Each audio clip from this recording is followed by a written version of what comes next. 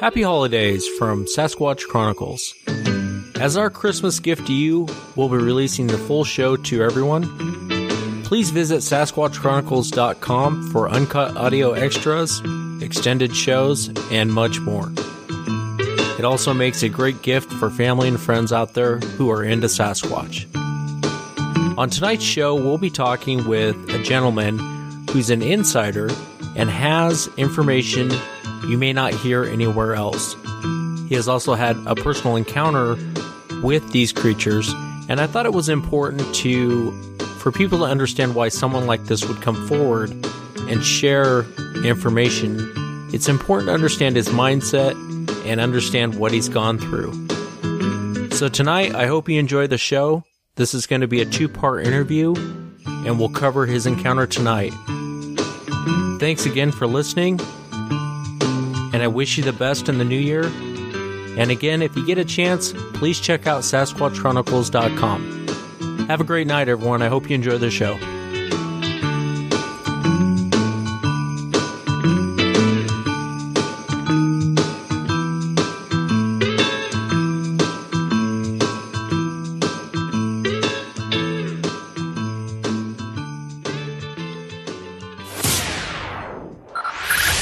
Five, four, three, two, one.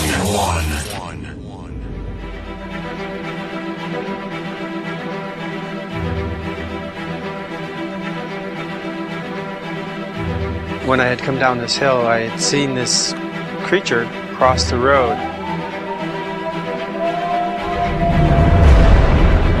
It would have ripped my locked door from my truck, extracted me from my vehicle, and there wouldn't have been a damn thing I could have done about it.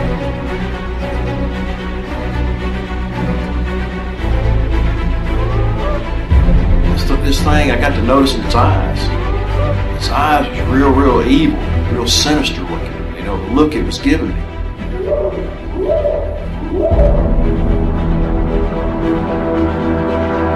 911, what are you reporting? Jesus Christ, you better... Sheriff, Gia! Hello? Get somebody out here. What's going on now, sir? That son of a bitch is about 6'9", I don't know. Do you see him now, sir? Yes, I'm looking right at him. Uh-oh.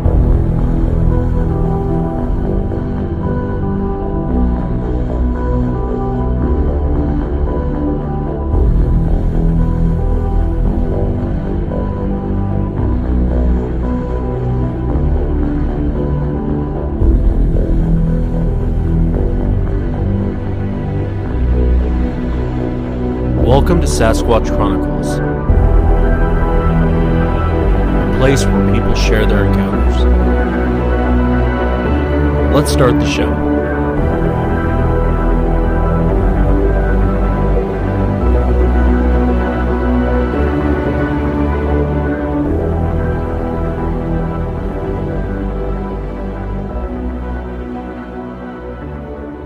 Ken, what I wanted to start out with was asking you about your personal experience with these creatures. And if you could, maybe tell us how long ago, was it one or more events?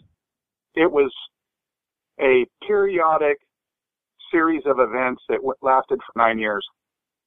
Okay, well, let's start with the first one, the beginning. How long ago was that? 2001. Okay, we don't really have to give away the location. I like to protect people's privacy, you know, in terms of those kinds of things. Yeah, I talked with Wes about that quite a bit, and really that has less to do with my not giving out the location as to the behavior of this individual. We'll forego the location then, and what I'd like to do is have you tell us what you were doing that particular day when the first event happened, and just sort of take it from there, what happened, and explain to us, you know, the details of the situation, and then take us through the successive encounters. Wife and I moved into a house in a area that was designed to be the future of forest living. They had it was designed, I guess, back in the 60s by some hippies that thought it would be great to have an area that would be a kind of a reserve And, you know, everybody would have their acre or two, and they had properties as big as 200 acres within this area. But the one thing that they designed into it was, so none of the houses were close. They were all, I would say, 5 city houses, 6 city houses away from one another. But to the back of every house, they built in green belts because they wanted to have nature. There was no cutting of trees, no hunting, no anything in this area. And so, like, the green belt behind my house actually went for about 5,000 yards to a road. And we moved in the house, and everything was fine. We moved in May, and my neighbor, you know, met all the neighbors. There was only 4 of them on our block, and our block was about 4 or 5 city blocks long. And, you know, it was pretty nice, living literally right in the forest, deer, bear, mountain lion, kit fox. We saw it all, turkeys, the whole 9 yards. We had a lake. Well, they called it a lake. I'll call it an overgrown pond, about 250 yards northeast of our house that we would walk to through paths. There were trails all through this area. So even though it was a very large area, there was houses were kind of splattered all through it. It eventually went defunct and bankrupt, and a group bought it, and it kind of sits the way it is today. Very sparsely populated, but a lot of area for growth that just never took place. So in the fall of 2001, I noticed around hunting season, you know, that August, September, October timeframe, depending on which hunting season, there were always a large number of deer around. But during hunting season, it became almost a problem. There were numerous times where I would see, just driving to the end of my block, 20 deer. And I thought, wow, this is strange. And so I had asked my neighbor about it, and he said, you know, this has just started the last couple of years. And I asked him, I said, well, do you know what's causing it? And he said, no. And then sometime around November, first or second week in November of 2001, we started hearing a lot of, I almost can't even, it wasn't animals, it wasn't people, they were noises, the dogs. The backside of my house, I had 3 different streets above it. It's coming completely down a hillside. So I had 3 different streets that wrapped around the hillside above me. So it was almost kind of like a backwards J with this lake at the bottom of the hill and these paths going through these green belts. So all the people behind us going along the path, we would hear the dogs start barking about a mile away, just going absolutely insane. And then the next house would go, then the next house, then the next house, and then it would become stone quiet. Absolutely no noise. But once the racket down there, and when it was stone quiet is when this racket was going on, these noises, grunts, yells, funny words. I heard different things, phrases coming out. And my neighbor, my closest neighbor, which was 4 properties away, his house backed up right to this path. He had 2 very big, very aggressive dogs. And whenever this would take place, those dogs turned into cowards. They would go hide under the deck. They wouldn't make any noise. And he was, a big biker guy, Harley guy. And he came over to me. He said, gee, Ken, did you hear all that stuff last night? And I told him, yeah. I said, what was it? He goes, I don't know. He goes, I think maybe it was a bear or something like that. The next morning at about 4 or 4:30, the racket would start from the opposite direction. It would start out the back of our house and start working its way towards us. would come back around this same trail. Now, this trail was an old logging road that had eventually, the plant life had grown over it. The biggest thing that you could drive up this path was maybe one of those Kawasaki four-wheel jobs. You couldn't take a Jeep. You could walk people maybe 2 or 3 wide on it, but that's about it. There was a little seasonal stream there. There's always water down there, and then a large number of deer. So all for the month of November that year, this happened, but it continued to get worse. And it stopped around the 1st of December, and I thought, oh, okay. Didn't think anything about it. 2002, springtime. Late March, it was, in fact, I know exactly when it was, a week before my cousin's birthday, so it was the last week of March. The whole thing started back up again. The deer started moving down around the homes. The racket would start at night. It would stop. It would last. This whole thing that was going on would take about 20 or 25 minutes for this thing to work its way through the area. I had no idea what it was at this point. And again, in fall of 2002, it was even worse. Each progressive time, there was more noise, more racket. I hadn't found anything odd at that point. My neighbor was freaking out because he was hearing these noises literally right out his back door. Was this a particular time of day? It always started at night, and it happened again the following morning. Okay. And I had figured it out. It took me a long time to figure it out. Maybe I'm slow ahead. I apologize. But 2004, the spring of 2004, I ended up having to have several operations on my ankle. I blew it out lifting weights and had to go to the doctor. This is kind of relevant to how I found out exactly what this was. He gave me a bolus of steroids to remove the swelling in my ankle after about a week after the surgery. I was supposed to be walking on it. I couldn't walk on it, so I was a irritable, grumpy bastard. And my wife made me stay in the guest room that faced the trail that was about, I'd say, 105 yards away out our window down a hill. I was laying in bed, and it was about 11:15. I was agitated. I was watching TV. I don't know what I was doing. No, I wasn't watching TV. There was no TV in the room. I was just laying in bed, and I all of a sudden started hearing this noise. And it was so damn strange.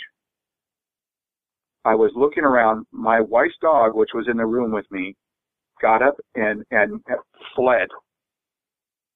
The windows of my room started vibrating, and when I was saying vibrating, they were dual pane windows. I know I paid a bundle for them, and I thought they were going to fall out of the wall. And I kind of hobbled off the bed, and I could see outside. My porch light, the front porch light was on, and I could see this. I don't know what Wes and I went over this today. It was an adolescent deer. It was one that was probably just released by its mom by a month or 2, maybe 3, fall the year before, so maybe 4 or 5 months. It wasn't very old, and it was out on just to the edge of where it starts to drop off to this trail, but there's a bunch of very young, about 100 fir trees that are all packed in this area, and it was just to the left of the fir trees, and I could just see it. And this thing was acting strange. It looked like it was spazzing out. Its head was kind of twitching and bobbing. It was standing in one place. Its right front foot would lift off the ground, kind of shaking, and when it would go down to the ground, the left rear foot. So all of this was kind of taking place, and I'm looking out the window, and I've got my face to it. This window's vibrating. I can hear this low growl, rumble type thing. I don't know what you would call it. Kunbo, in your second show that I listened to just last week, nailed it. It went on, and I could see a very faint outline of shoulders and a head. The one thing I know about the forest, I've spent a lot of time in it, camping, the whole 9 yards, hunting. The one thing I know about the forest is you don't see straight, even, nice curved lines like that. And this deer was doing the funkadelic. This thing was standing about, I would say, 40 feet maybe behind it, and I could only see from about the chest up. It was extremely big, had no neck. I could just see the outline. Well, somewhere on a road up above us, and this whole time, everything's vibrating in my room. I was getting kind of panicking because I didn't have any guns in there. I'm laid up. I'm seeing this weird stuff going on. Sorry, I was almost going to sling something out there. And then somebody had slammed like a car door or a tailgate or something on a road way up above us, and it stopped instantly. And the deer kind of looked around and darted off towards the road parallel to my driveway. And I watched this top half of this thing turn slowly and just kind of go down the hillside. And I was like freaking out. And I had never heard a growl, rumble, thing like that before. The window shaking, the dog running out of the room, being immobile. And I'm not a cowardly guy in any way. I've spent my time in the service. I've been downrange, as they say, and I couldn't believe it. Well, I'm tongue-tied now, so that's exactly how I felt then, and I'm feeling that. It's weird. I'm feeling the same way now. So the next morning, I iced my foot. I forced a boot on, got dressed. I grabbed my .357, and I headed down. I didn't hear anything the following morning. I headed down. It took me a long time to work my way down, had a cane with me, and I started going around to where the seasonal creek was. And I noticed two partial tracks, one on one side, which was the right heel, and the seasonal creek at that time was about 12 feet across. And I could see the toes and the front half of the foot on the other side where it touched down.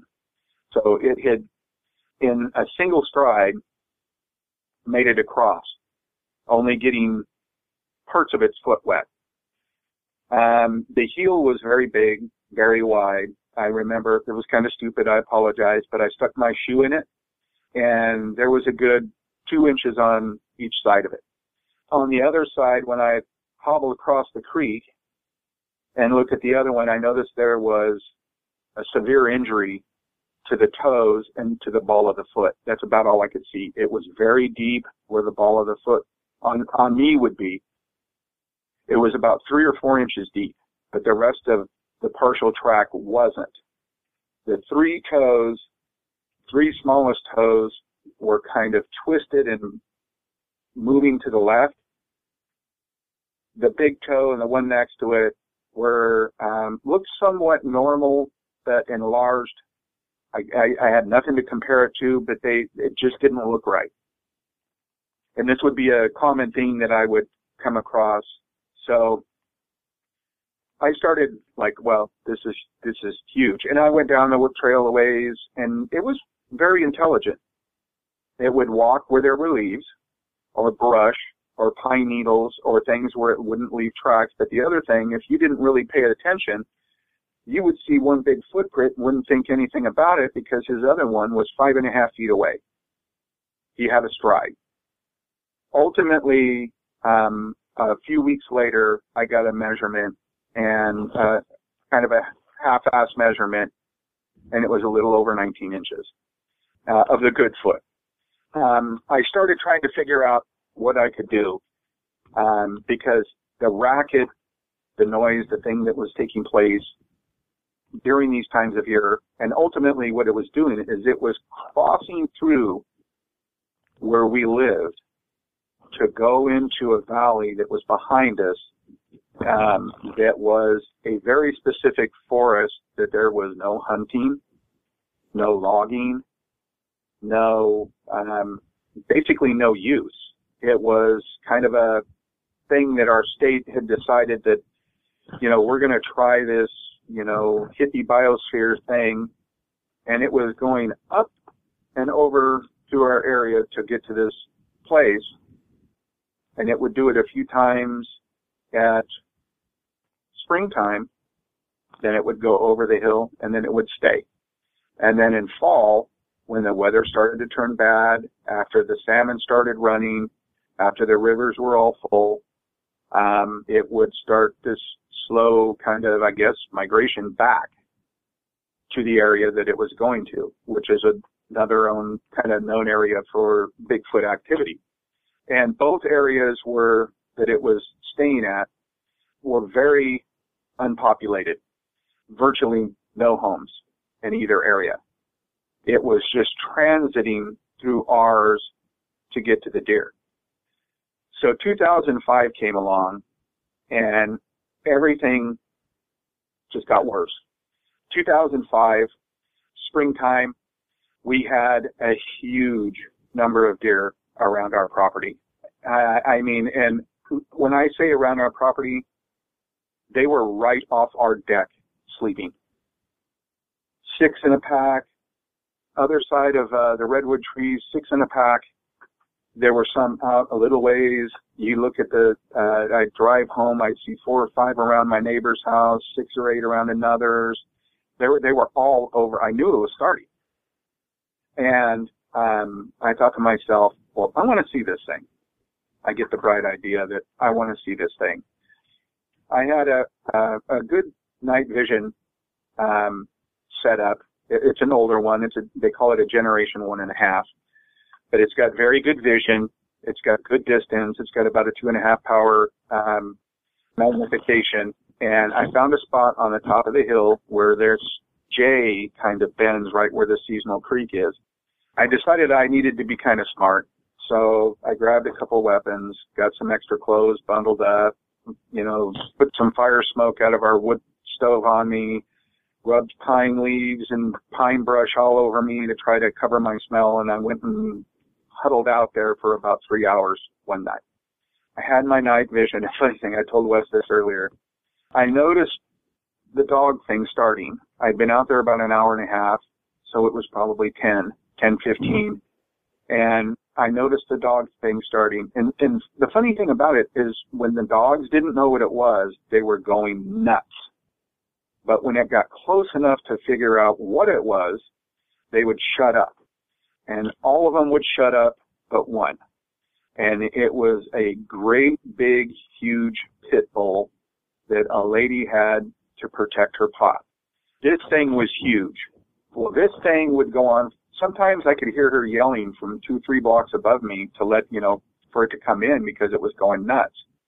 I had my night vision out and I had it on and I had the infrared off on it and I was watching, and lo and behold, here it comes, walking in that weird, almost, the legs almost look like a cross-country skier.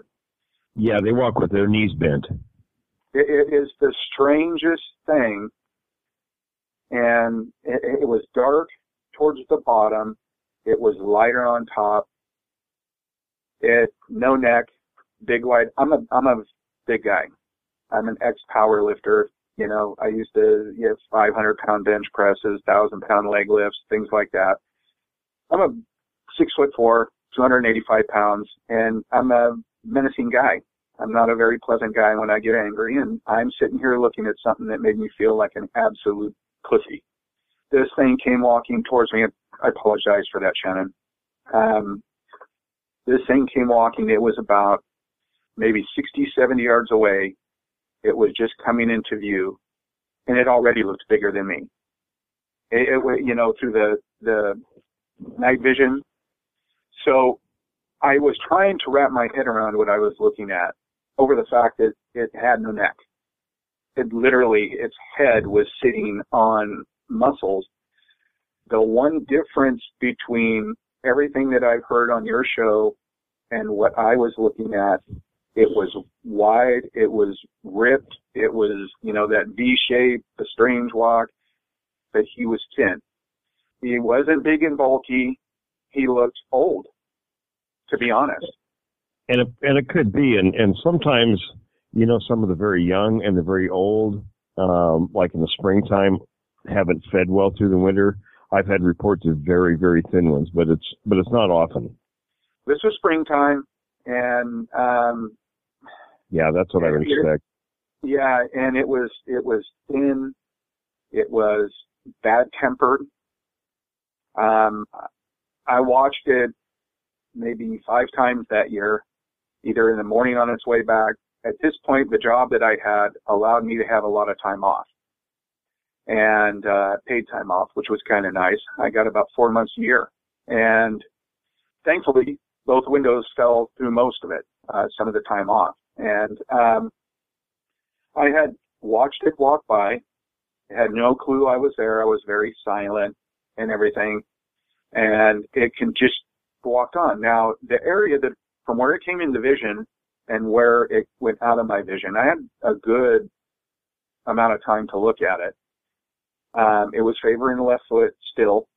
I had noticed that it didn't seem really occupied with anything that was going on around it. It just was walking through, just like it had a purpose, had somewhere to go.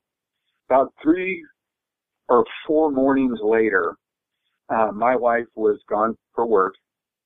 My daughter hadn't been born at this time, so I went out there early in the morning, and I camped out, and I wanted to see if it was going to come back the same way. Now, it always didn't take the same path. There were sometimes it would go back another way. Sometimes it wouldn't come in our way, but would go back our way. But I started over time getting an idea of where it was traveling, judging by the dogs barking. Seems dumb. Those 2 times of year when these dogs, I mean, they went nuts when deer were around, but at night and in the morning, in those 2 time frames, it was insane. And about 3 or 4 mornings later, I'm out there. I'm behind a bush. I think I'm just the cat's meow, watching this thing come by me again. And I remember thinking, you know, maybe I'm too close. And, you know, maybe I shouldn't have a rifle. I got all this stuff going through my head. I had a pistol with me at the time. And it walked by and it turned and it was now walking away from me and was going up this trail. And I was losing it. And I hit that infrared button on my night vision. It saw it, didn't it? It turned around in the blink of an eye. Huh. And it knew the area that I was in, and I could tell it was not happy. It already had a messed up looking face. I couldn't ever see its face. I don't think I ever saw its ears.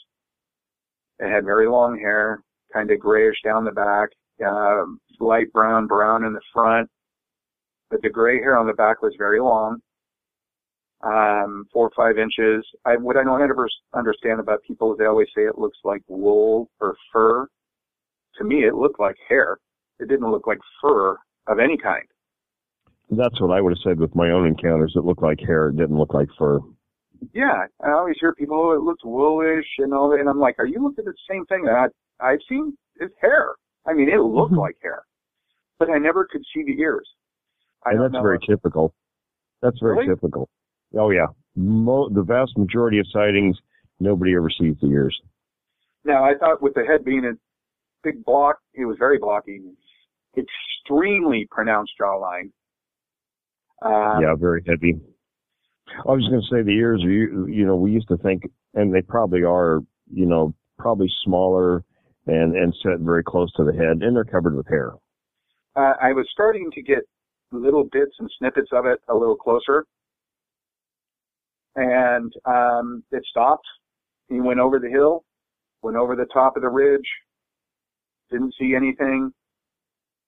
A lot of people were talking about strange activity all year.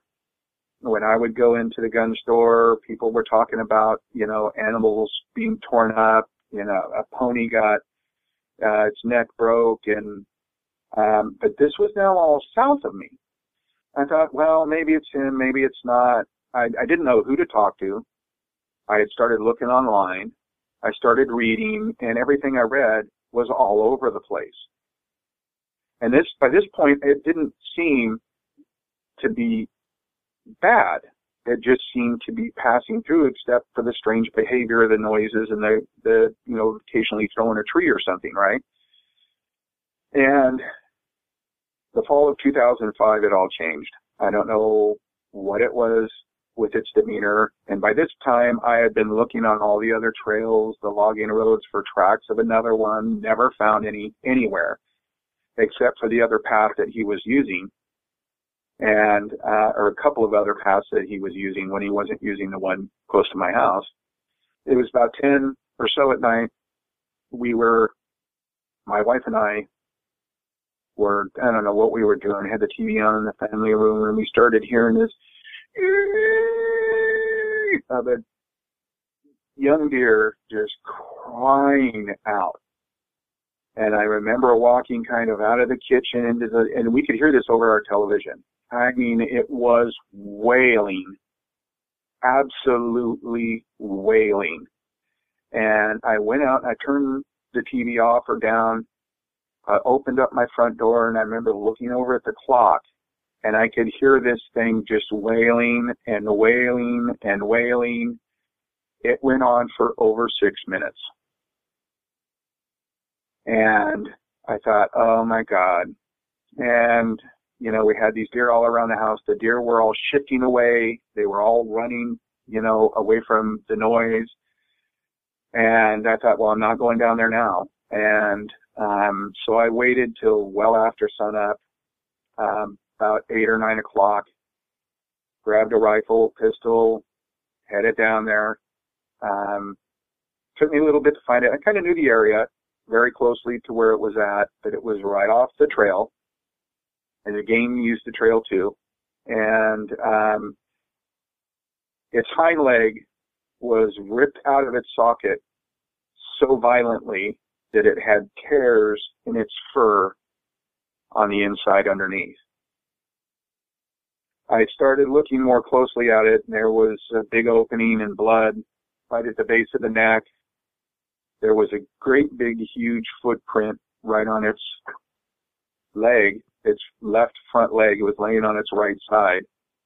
You could see a muddy footprint where this thing stood on its leg, grabbed its snout and the base of its skull, and pulled its head off. And the head was I had told Wes earlier, it was very similar to the pics from Oklahoma, except it was the hind leg, not the front. The leg wasn't broken. It was literally ripped out of the socket, like it had turned it all the way up over its back. And there was an opening. There was some insides missing. The head was, 10, 12 feet away. There were a lot of birds, crows, ravens, all that stuff about nothing will ever touch the kill. There were flies on it and everything else, but it didn't take the whole deer. And that kind of puzzled me. And then I started worrying about, God damn it, I'm standing here. If this thing's around, I didn't hear anything. It was kind of quiet. You wouldn't be in a good place. Yeah, and I just remember looking at it at first, and then I got this kind of panicky feeling, and I knew which deer it was too. It was the one that frequented our house. It had a little notch in the top of its ear. And I pushed it up underneath some brush. I didn't, because kids come through there sometimes in the afternoon, or families. I didn't want anybody finding it, and it was visible from the trail. And I left. And then at night, I heard a little bit of ruckus and heard some weird sounds. And I had told Wes that it sounded like it was saying, "North," or and it made little short bursts of like anger noises. And then it was quiet. I went back down the next morning. Deer was gone. Head was still there, but the deer was gone. And from that point on, it turned into crazy town. I called the BFRO after that, and I went through a whole bunch of called the BFRO, had a bunch of back and forth. They wanted to come out and talk to me. I wasn't too keen about it, both for the reasons I had stated to you guys. And so one person passed me off to someone else, who passed me off to someone else. And then finally someone called me from up in Eureka, and they gave me a name of a guy to call and told me to call him on a certain day. And I had stopped going down there or even trying to watch because the noises were becoming more insane. It was, we were finding more debris, trees being pulled out and thrown, none of the twisting, none of the X's, nothing like that. It just seemed like anger stuff. And so I called a guy on the day, and he asked me if I wanted to do an incident that he'd be willing to drive down. He told me his name was Jim.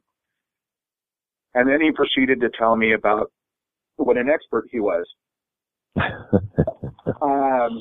I've been on 6 expeditions. I've been on television. And it started out squatch this, squatch that, squatch, squatch, squatch, squatch. And at some point I had to tell him to shut the F up. I don't mean to laugh, but those people crack me up. Well, honestly, I think it's that idiot that's on the TV show. His name was Jim. What's that idiot Dumbo? Oh, Bobo? The big guy? Is it Bobo? Oh yeah, because James is his full name, right? James Fay. Oh yeah. I think it was him, because he was talking about all these expeditions, the fact that he'd been on TV, and I started telling him about the stuff that was happening and how it was kind of ramping up. I mean, I could tell it was ramping up. And he, well, that's not normal Squatch behavior, the gun. And I started telling him, I said, look, there's a lot of people around here. There's kids, there's dogs. By this time, dogs were missing by droves. There were literally sign after sign after sign. We lost cats. You would go to a telephone pole and there'd be 30 missing pet things out there. They were going after the easy meals. Yeah, exactly. And by this time, its foot was healing up pretty good. Some of his tracks, it didn't have that deep impression. Its toes were still kind of messed up. But after that point, I told him, I said, I'm sorry, I can't do anything with you. He goes, well, I was just down in your area, a few months ago, and some people were hearing calls and stuff like that. And I told him, I said, that's good. You should go down and talk to them again. I can't do it. So it stopped sometime after that, and I kind of had given up on it a little bit, and I noticed the following season it became more violent. And so I got the bright idea to call the sheriff's department. And at this point, I was getting concerned about going out there at any time. And because I didn't know if this thing, we would hear him mostly after dark, and he was very intelligent. He knew the traffic patterns where we lived, and his movement through there started right after the second bit of traffic at night. 9:15 would start over by the other side, and then it would slowly come and work its way around us and up over the hill. The next year, more of the cruel deer killings, I had started calling it Satan and Lucifer. It wasn't, I'm a hunter. My father put food on his table. He had to when he was young. And my dad preached to me, even when I was in the military, you go for a quick, clean kill. You don't torture. You don't toy. It's not a game. This thing was toying with these things, and we heard it more often than I could care. It still bothers me. I actually remember standing there looking at one time, and I was crying. I was thinking to myself, why do this? And, tearing it up. At that time, the big pit bull, the lady got it. You got to remember, this is a huge marijuana area. Everybody's got pit bulls, Dobermans, big aggressive dogs. There's people out with guns, not necessarily in around the homes. Some do. The lady with the big pit bull came down to my house and told me that her dog was gone. And I had seen her before and talked to her before. She was putting up signs. She asked me to, if I'd see it, if I would call her. I told her, there's a very good possibility that your dog's dead. And she goes, I know, but if you know, let me know. So I went in the house and grabbed a rifle, grabbed a pistol, flashlight. It was in the afternoon. I went down, started looking around towards where I saw most of the normal deer kills. Nothing. Went back over towards the seasonal creek, which was running. Again, both times a year it was running when this thing would come through. Up under kind of a little area off, about 200 yards from the back of her house, straight down the hill, was her dog. And it was in pieces. And as far as I can tell, nothing was ate. There was literally a leg over there, a leg over there, a leg over there. It looked like it had been pulled apart. And I remember thinking, I never heard it. We heard the ruckus at night.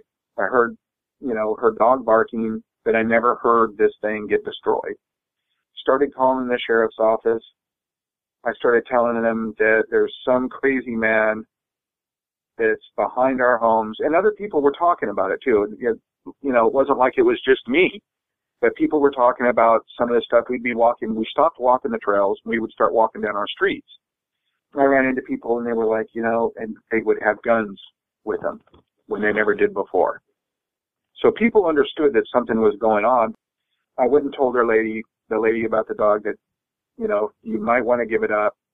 I didn't want to touch it. I didn't want to go down into it because it was a very kind of a crevice area with a lot of brush.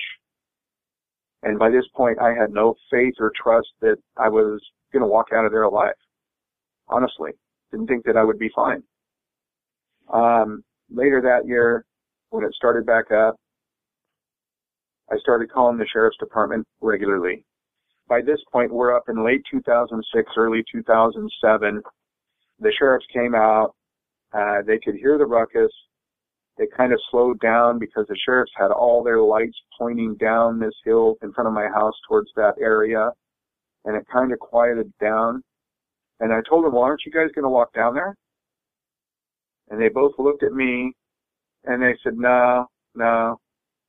And I called them again. And what I was trying to do was get help, trying to get somebody to realize that this thing was down there without saying that it was a monster. Right. I get a phone call from someone at the sheriff's department saying that, we don't think that this is necessarily a good idea that you keep calling like this because, and I said, I told them, why don't your officers ever go and check it out? Well, we have better things to do, blah, blah, blah. So they gave me the name to the Fish and Game for our state. And I called the Fish and Game, and I told them that we had a problem. That the sheriff's department thought it might be a bear. So a guy comes out about a week later, and then we're now into the fall time. He brings a bear trap, one of the big tube things. Mm-hmm. And he's got a big steel tray in there full of dog food, bacon grease, and I don't remember what the other thing that he said that he used. First night, I never heard anything. I went out and looked at it the next morning. The whole tray of dog food was gone. Not spilled, not tipped over, gone. And it was the bottom half of a 55-gallon drum cut with two handles on it. And so I called the guy and I told him, I said, I think you have lost your bait. And he goes, well, did you knock it over? I said, no, it's gone. And he kind of got quiet. And he goes, well, I'll come out and see you in a few days. I'm over in this other area right now, and I don't have time to come pick it up.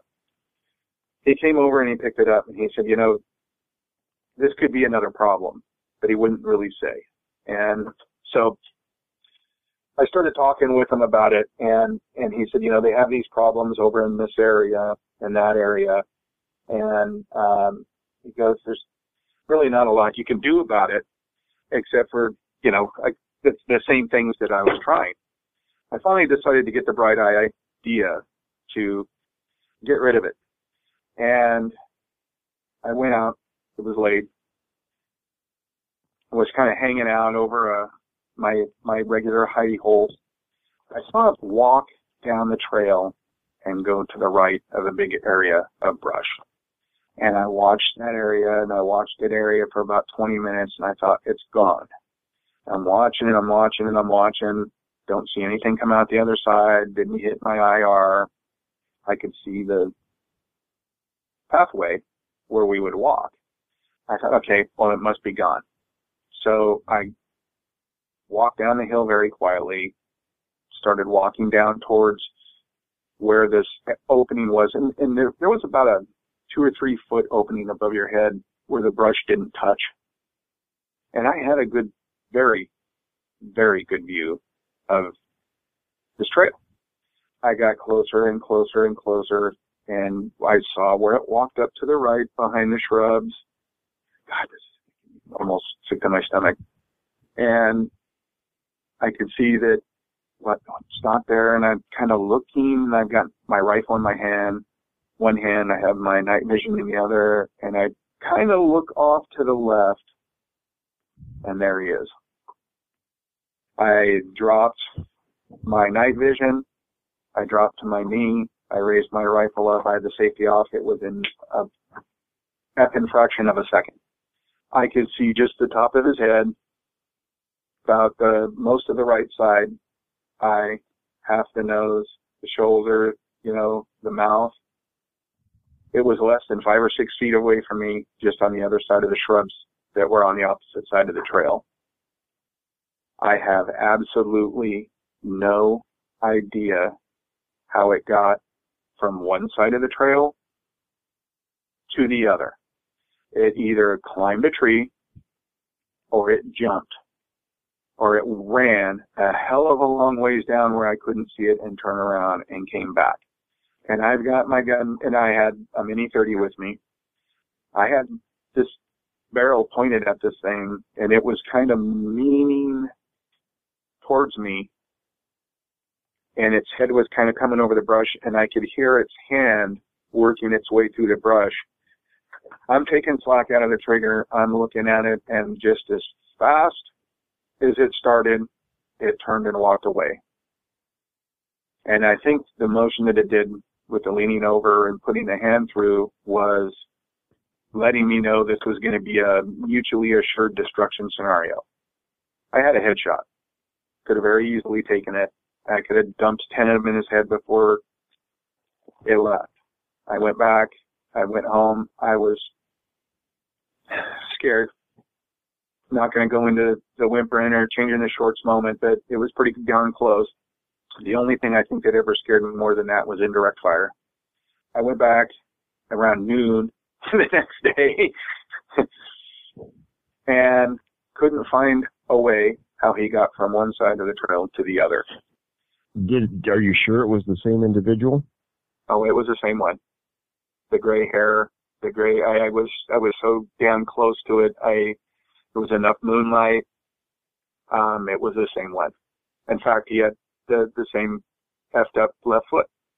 Now, whether he walked on pine needles and walked a long way, there's other options. I'm just not saying that he beamed himself up like Scotty and moved. Right. There's all kinds of things that happen out there. Yeah. He did something clearly that was smarter than I. So he had known that I was there, obviously, off and on for a while. And he let me know that he didn't like it. He didn't make a noise other than leaning kind of over so his head could get closer, and his head was messed up. I told Wes earlier that I think Down syndrome was kind of the thing that we came up with. Didn't have the pointy cone head, though. But I can tell you close how tall he was. I'm 6'4". When I reach up and touch my 9-foot ceiling, my fingers are bent about, I got another 3 inches to go. He was every bit of that, if not more. Head was very kind of blocky, almost looking, very, very pronounced jaw. The eye was kind of, I don't know. It was black.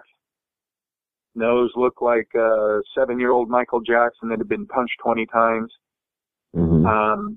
It was, it had the long gray hair, had some hair kind of hanging towards its eyes, and it had hair up on its cheeks.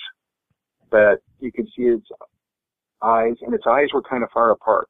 When he kind of turned and bent over, they seemed unnaturally kind of far apart. They didn't seem close. Yeah, it's different than human proportions. Yeah, it was very odd. His head, easily bigger than mine, with a helmet on. Yeah, they're massive. I didn't see the ear. No ear. It was covered with either with hair, but I mean, there wasn't even like something sticking out like where the ear would be. It was weird. Yeah, they lay pretty close to the head. So it left.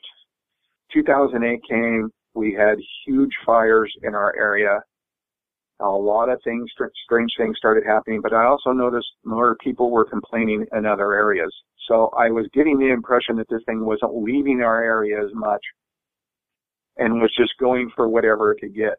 We had an idiot DFRO person that was associated with him. I don't know what she did, that was close by us, that was leaving apples, big bags of apples, old apples out there. The dog thing continued. By this point, it was now coming closer to the homes. It wasn't sticking to the trails.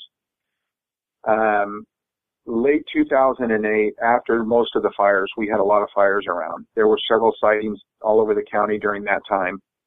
The lady that had moved in, which would be across the street from us, she was still quite a long ways away. She was 6 months pregnant, just starting to show really good, had that nice little bump out. She came screaming out of her house one night that there was a man in a tree looking at her in her house. She had a kind of English Tudor style two-story job, big deck, steep hillside, and I heard her and instantly grabbed my rifle, went out, and I went down to the street, and I told her, don't go back to your house, dial 911, see what it is. So I walked down to her house, and I looked, and I could see him coming out of the tree. She thought it was a man wearing a fur coat or a fur jacket of some kind. And he went down the tree. The tree was probably a 180-year-old redwood, so it was probably 200 or so, close to 200 feet tall, maybe it's a little older than that. It went down that tree like a squirrel. Like a squirrel. He was so far up in the top of the tree that the tree was slain. And he shimmied down this thing and was gone. So at this point, I know he knew who I was, and he damn well knew I knew who he was. Sheriff showed up. They went down there again. They saw me, weren't happy, wouldn't go down. Ended up calling the sheriff a few more times. My neighbor lost both his dogs. People down the street lost their dogs. Called the sheriff's one time when it was going berserk. The neighbor that lived next to me that had lost the dogs had moved out. This was 2008. We're getting up around 2008, 2009 now. Huge crush, stock market crash. A lot of people were overinflated on their homes. And literally half of this neighborhood I lived in was empty. And that just made things worse. But it made it easier for me to go poking around. And I went around the back of my neighbor's house, and I would sit back there and watch it. But the good thing is I was a lot better hidden. At this point, it was having bag lady moments. And I'm not kidding. It would walk, it would stop, it would fling its arms around and make these noises and walk off. And a lady the following winter, now the deer thing was a steady thing. The deer were being found fairly regularly, still kind of migrating, but the following winter, this time my daughter had been born and I was spending more time with my wife and kids. I was waiting to take my daughter to see a specialist, and we were parked down at the end of the road. It was really icy, and we were waiting for the ice truck to come by. There's light snow on the ground. It was about 6, still dark.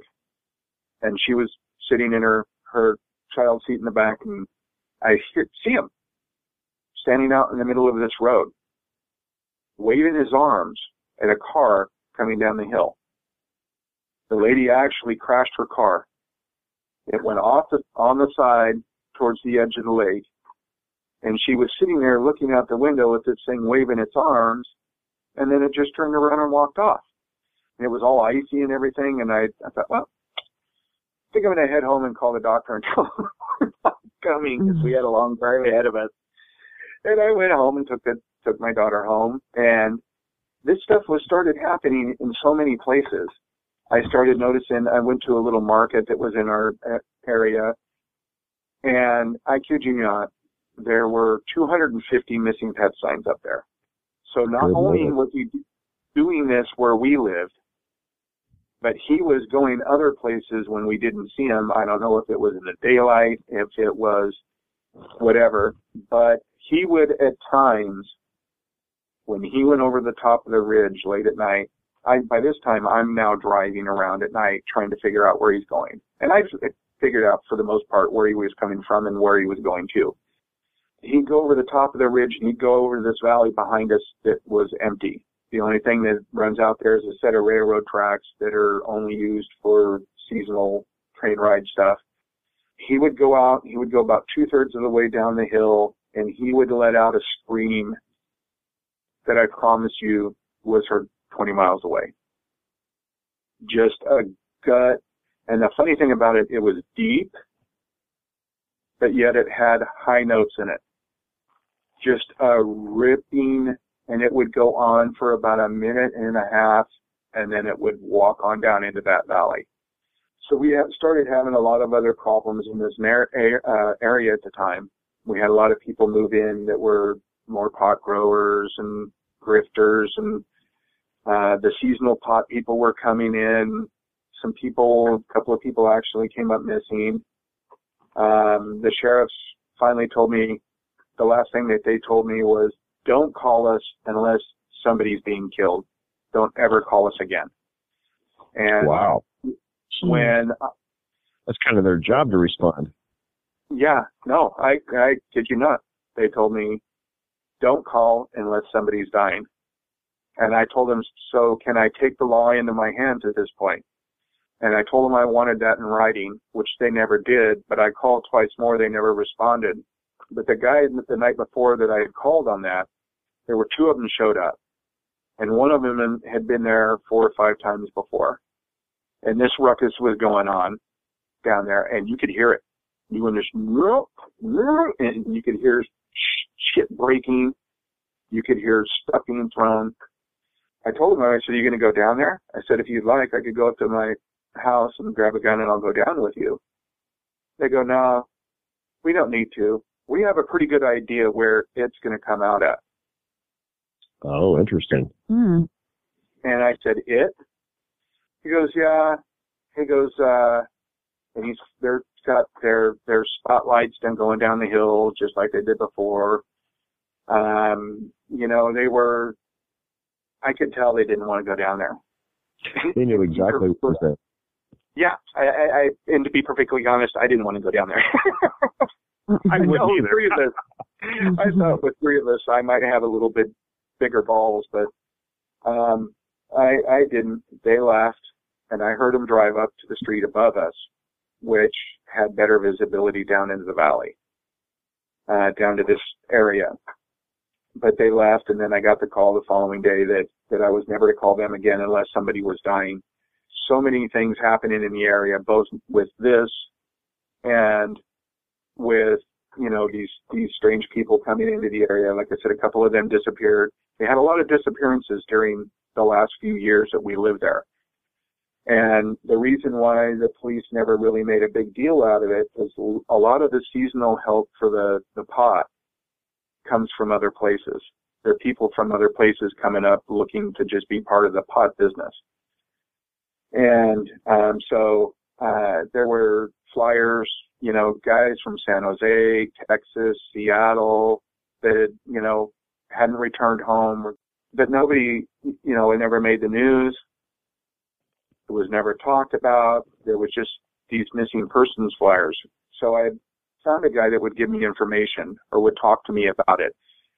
And this kind of happened a few years before. It was in 2005. And I wasn't sure if I was going to talk about this. I talked with Wes about it a little bit, but I kind of just decided to, because this guy helped me out a lot, even though he's dead now, but he helped me out quite a bit. He was a pot farmer. He had several hundred acres in an area that was very remote, very steep, heavily wooded, very difficult to get to. He had a cabin that he had built that was very, very well built. And he had been doing this for a number of years. He was a wealthy man. I don't know why he continued to do it. He owned $1 million home over on the coast, or actually a multi-million-dollar home. But it's just what he did. He got burnt by the government, and he wanted to kind of burn him back, I guess. I had found him through a friend. And in 2005, I went and met and talked with him. Obviously, he's very paranoid. He literally spent 6 or 7 months a year watching his crops. Hundreds of acres of pot. And it was intermingled, down the hillsides, water system, forest, can't be seen, very secretive. These guys are very, very good at this stuff. I talked with him quite a bit about it, and he told me, he said, I've had my problems out here. And he goes, I have problems out here to this day. And he had told me that several years before that, in the late 90s, 98, 99 time frame, he started getting harassed. He said, and it started out a lot like a lot of your listeners, banging on a cabin, a rock here and there, and he had rapidly escalated. Yeah, the situations ramp up. Yes, and he told me this, and this is where I got the only little knowledge I have about the situation now. He told me, he said that if you ignore them, they may not ignore you, or they may. I looked at he showed me his cabin, and it was about 20 by, not even that, maybe 16 by 18 or 20 with a little loft. He built the loft after his first major incident, which I'm going to talk to right now. He, in the late 90s, started having a problem with one that was about 7 to 8 feet tall, and he doesn't know how it started. The thing seemed to be fixated on his cabin, and it would come around. Now, the cabin only had 2 windows, and they were east and west. So sunlight in and sunlight in the evening. The rest of the time he was out tending to stuff. He had a generator buried underground in a 20-foot container unit with all of his supplies and stuff, and he was very, very heavily armed. Those guys have to defend their crops, and they do it, and they will kill you. And he was dead serious about it. He was ex-military, and he made a lot of money. He told me he made $600,000 or $700,000 a year, cash. I asked him what happened. He said, well, it just continued to the point where small things. And, the banging, and he'd be out during the day, and a rock the size of a grapefruit would fly by his head. He wouldn't know where it was coming from. And then, so he started getting kind of panicky. And so what he noticed is it was late in the afternoon, all night, and in the morning, and he was becoming extremely paranoid. And he had built on the inside of his front door was made with 2x4s. And it was literally blocked in with 2x4s, and it was the most solid door I'd ever seen. It had an old-fashioned iron latch on the inside and had a rope that went up under the eave to the top that you could barely see, where he would pull it to open it.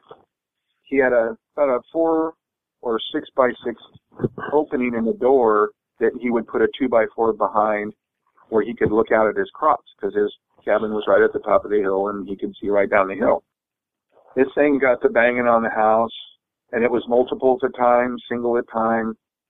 He was getting to the point he was now drinking, because he was paranoid and scared. He was drinking a lot of alcohol. finally he hears a big commotion at his front door, and he takes this 2x4 off this little peephole that was about 4x6, and literally was a hole. There was no glass, no nothing. And he opens it up, and he sees the back of a head out his front door. And all he said, he sees his hair, and by this time he had seen him several times. And he took a .357 and shot it promptly in the back of the head. And it dropped right there where it was standing. There was a bunch of commotion outside. He didn't go outside. He didn't do anything. The next morning, he found it laying out there. He couldn't move it. He said he became kind of distraught when he rolled it over because of how human-looking the face was. When I told him the one that I saw, he said it didn't look like that. He said it looked very human. And it bothered him. And it bothered him to the point that, he started drinking more. He eventually died a few years after that, or a few years after I talked to him in 2005. But he didn't know what to do with it. He didn't want it on his property because the fact that it looked so damn much like a human, except for big and hairy. He had to take a chain and wrap it around its legs and drive it down the road, and he dumped it in the river. And he said it went about 100 yards down the river, and it got hung up on some rocks and a couple, log snag type of stuff. And he said it was there all that day, that night. And he said it wasn't going to become unsnagged. He figured somebody would find it. Other pot farmers would talk about this stuff. The next morning it was gone. And the next morning his problems became worse. So he would be stuck in this place all summer, drinking, trying to keep his paranoia in check. He eventually went and bought a 50 BMG bolt-action rifle because things came so bad. And when I saw him, he had at least 20 weapons in the house, everything from H&Ks, but the 50 BMG I saw, and he said about 6 or 8 minutes later, he shot a second one with that from the roof of his cabin because they would not leave him alone. His crop came in. He never touched that. He doesn't know if it died. He didn't, he said it kind of went down the hill and was tumbling. But anyone that knows a 50 BMG round, I doubt it got up. Yeah, 50 cal is pretty serious.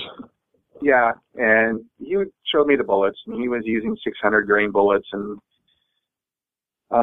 he died a couple years after that. I actually bought some of his guns, but he kind of told me a lot about what they do, and he said if they decide to fixate on you, you're in trouble. And he told me to kind of try to let it go as much as I could. But with the problems that I was having in my neighborhood, my wife and I had finally, because we had a daughter, she was very young, everybody on our street was now pot growers. And we had other bad behaviors going on. People were now shooting, most likely at night. We could hear it more frequently. Its behavior became more deranged. And so my wife and I just decided in 2011 to leave. And we left. That wraps up part 1 of our 2-part interview. If you get a chance, visit us at SasquatchChronicles.com. Thanks for listening, everyone. Have a great night.